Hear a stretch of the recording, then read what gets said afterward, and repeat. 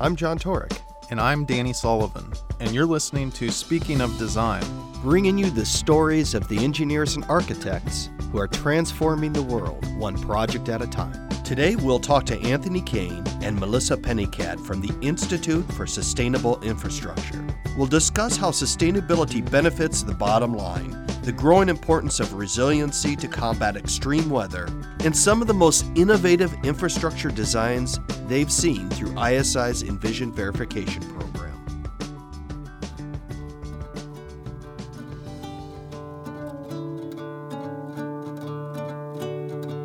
There is a perception that sustainable infrastructure is more expensive. That's Anthony Kane, Acting President and CEO of the Institute for Sustainable Infrastructure. And I even combat internally within the community that promotes sustainability. Sometimes they say, well, yes, it does cost more upfront, but it has long-term payback. And that's true in certain cases. However, I would still argue the premise that sustainable infrastructure is more expensive from the beginning. I don't think that's true. I think where that perception has come from is our tendency to design a conventional project pretty much in its entirety, and then to add sustainability features onto it. And when you take that approach, yes, it's always going to cost more because you're just adding things onto the project you've already designed. Anthony likens it to the way the Americans with Disabilities Act was perceived when it was released in 1990. We were just designing a regular building like we always would, and then we were trying to think, okay, now how do we add ramps and elevators and handrails and things like that onto it? And there was a perception in the industry that it would cost more. The cost of buildings would increase because we were having to do all of these accessibility features. Nowadays, that would be absurd. We don't think of accessibility as costing more in buildings because we just design them from the beginning to be accessible, and it's not that hard. So I think the same thing is happening with sustainability.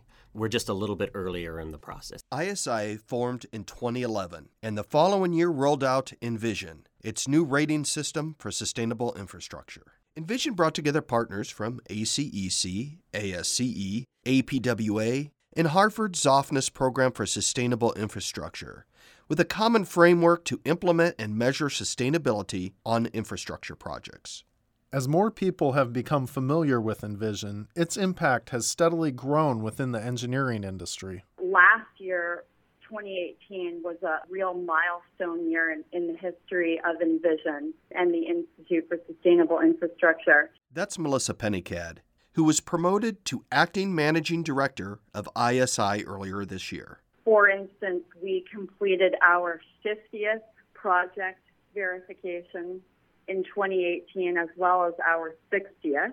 We saw an unprecedented number of new projects register to pursue verification.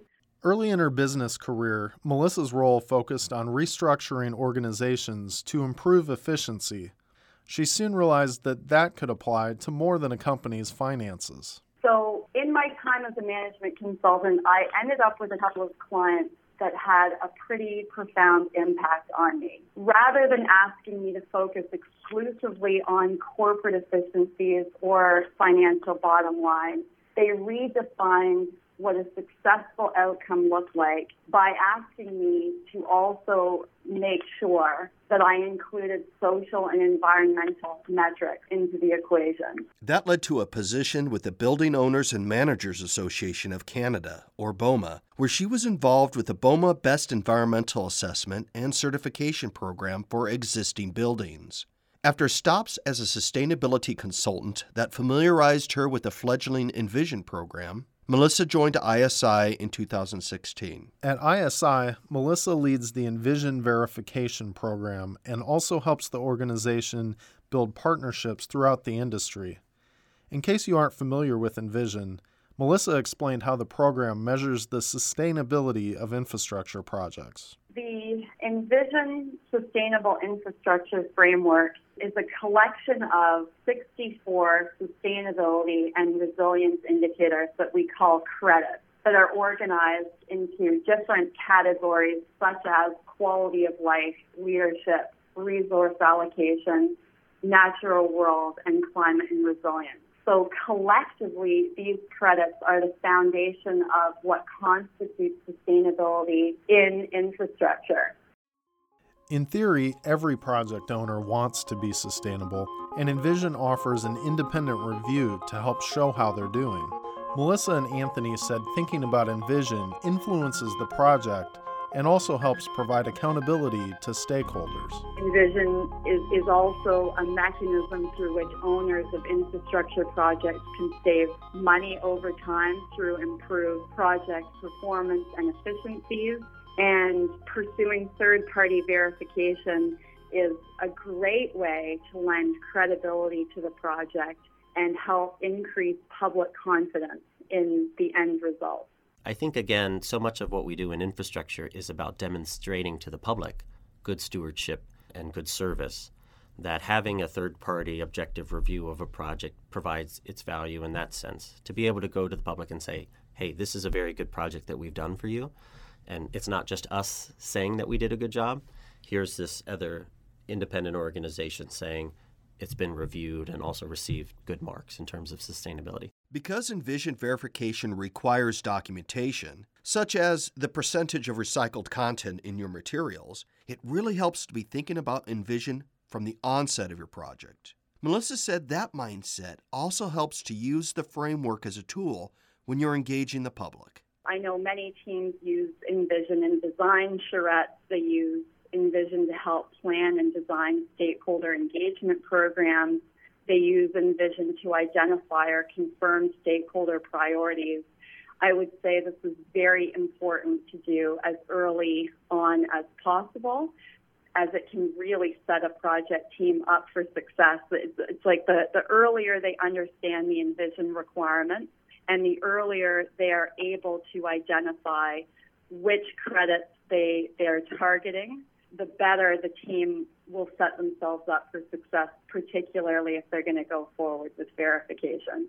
A group of verifiers from across the industry have been trained by ISI to review projects submitted for verification. They are a diverse group of professionals. So, for example, I've got a number of professional engineers and planners that I work with, climate scientists, architects, stormwater experts, and a whole range of other sustainability professionals with both general and specific areas of expertise.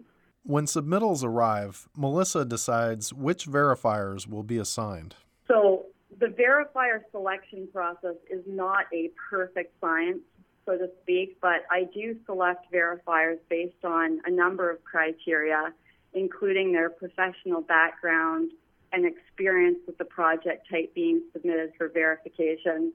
Also, knowledge of local laws and regulations can be a factor as well when I'm selecting verifiers. From there, reviewers have a rigorous job to review documentation to determine the level of achievement that the project earns for each credit. The entire verification process typically takes 3 months.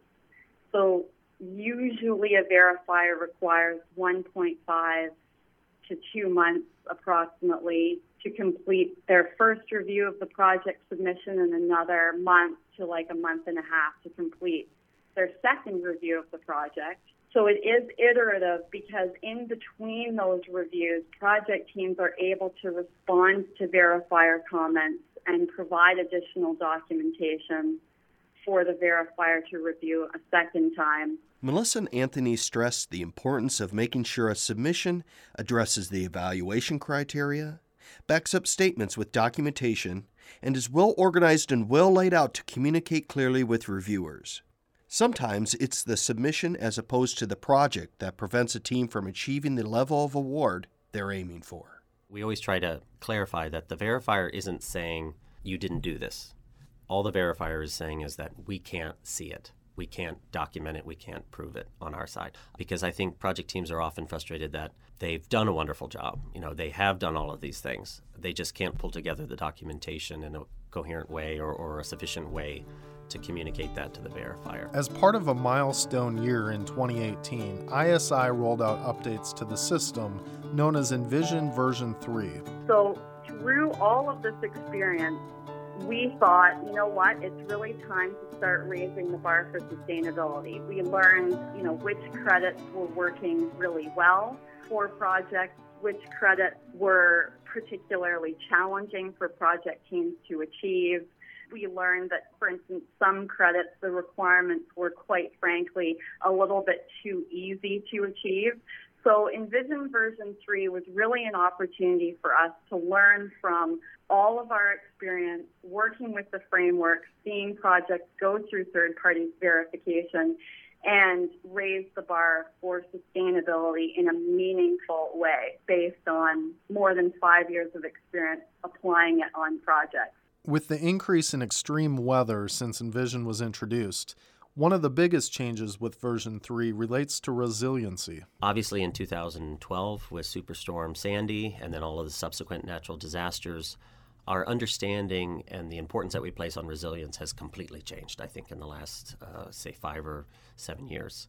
And now, or at least when we started version 3, the feedback we were receiving was that our resilience section was not advanced enough. So we went from being kind of too far forward ahead of the curve to being behind the curve. Emphasizing the importance of resilience will also help project teams consider it earlier in design. Using Envision can help project teams deliver long-term project viability through increased resilience and preparedness, for example, in the face of climate change, so making sure that projects are able to withstand significant disruptions in the operating environment.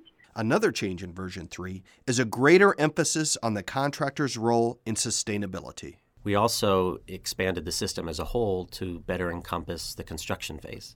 So when Envision was first created, we, I think, rightly identified that design and planning is the low-hanging fruit of where we can make the most impact with the least effort. But always the goal has been, how does sustainability permeate every phase of a project's life? And so I think this was an important step to more comprehensively address construction. Just like with design, sustainability becomes easier on the construction side when it's incorporated from the beginning and incentivized. The contractors that we work with and who participated in Envision version 3, they're excited about sustainability, and they're very focused on how do we build it into the contracts themselves to require them to do certain things. So again, it's just a different perspective. They want to make sure that this is embedded in how they are procured and what they do. Version 3 also continues to look at the holistic impact of the project on the community. We've also introduced credits on other important topics such as advancing equity and social justice. It was tangentially referred to certainly in Envision version 2, but it's now a much more explicit requirement.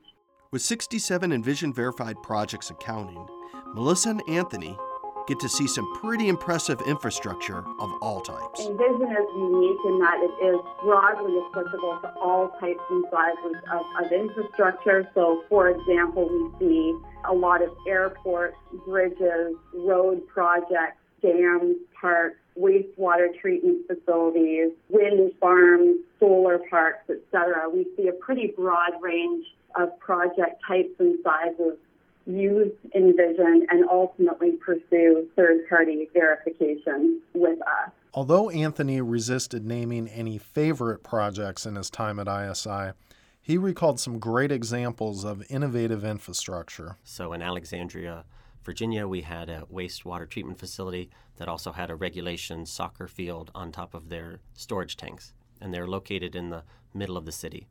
So here was this, first of all, a wastewater treatment facility in the middle of a city that the residents actually love, and they go to the wastewater treatment facility and they use it as a park and they play sports on it. And I mean, just creative solutions like that are really exciting. And some of the interesting work involves turning waste into an asset. There was a biofuel facility in Canada. So taking solid waste and organic waste, turning it into essentially a natural gas, using that to power their waste collection fleet, and then at the same time kind of making compost and other organic waste solutions. Really kind of a circular economy solution to dealing with solid waste. That was really cool. We've even featured a couple Envision verified projects on this podcast, including Kansas City's new downtown streetcar, and a project Anthony mentioned among his examples. Another great example is the Atlanta Historic Fourth Ward project, where they provided this beautiful park, but it's also providing some stormwater services and functional services. But I think if you were to ask the community, what is it?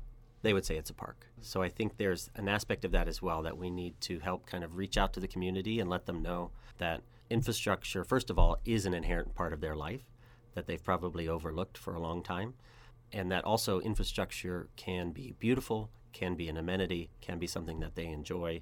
It's not just sort of this technical thing that we want to shove to the side and forget about. With all the exciting things happening in the world of sustainability, Anthony said he thinks people are beginning to recognize the value to integrating it into every project. The key, I think, is to rethink the problem from the very beginning and to determine what is the sustainable solution and how do we get there in a more efficient way.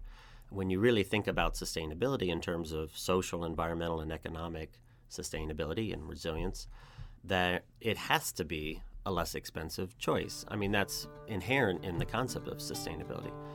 And Anthony believes that change in thinking will have a significant impact on the future of infrastructure. But as we redefine a new process of how we design, I think it'll just be ingrained in what we do, and 20 years from now, we won't be having this conversation about sustainability costing more. We'll just say, oh, well, of course, we just designed it sustainable from the beginning.